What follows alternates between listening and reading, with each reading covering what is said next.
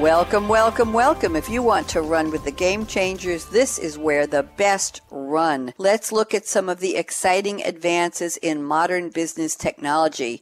And one of those is a holistic approach to planning for an entire organization. This may be breaking news for you out there in our listening audience around the world, but we're talking today about CBP. You might not find it when you look it up and you Google it, but we're calling this collaborative business planning, CBP. Many CFOs see this as a utopian dream, meaning it's a dream. It may be unattainable. Why?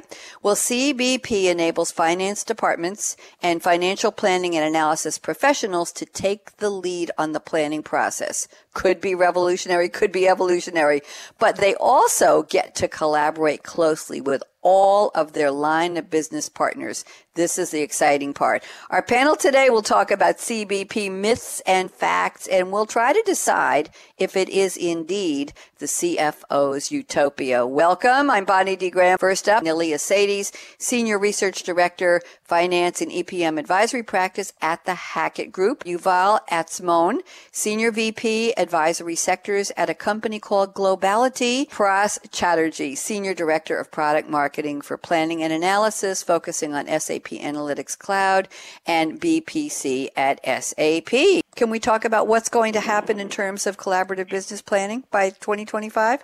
We're going to see a much greater adoption of collaborative business planning, a greater prevalence of the practice using technology, but also the kind of talent management that's required to educate the people in the organization about collaboration, break down silos, and increase communication and knowledge management across the enterprise. And that's going to be a reality for a lot of companies. Not everyone. It's never 100% right. I'm not sure it's utopia, but it's certainly a great way to deal with the incredibly rapidly changing environment of business that we see today and will only get more rapidly changing in the future. We're at a tipping point in some technologies that will completely transform how this is done. And, one way I think it is conceptually is that the real CFO in the C-suite 10 years from now might actually be a virtual one that has a much better capability of with powerful artificial intelligence that is likely going to be, as we continue the development, still 200 times stronger than what it is today. We've been talking about collaborative business planning and how it's something the organization, enterprise needs to embrace. And I think most organizations, if not all, are somewhat on their way. So everybody's doing a budget of some sort. And it's really a matter of bringing it all together. And I think the finance department has the ability, through technology, to bring it all together and provide meaningful insights. Maybe it's things like making sure that when marketing is doing their marketing spend and campaigns, that aligns with the sales goals. The idea, I think, is that, again, it's for finance to bring all this information together in a collaborative manner. But I think collaboration also means one more thing.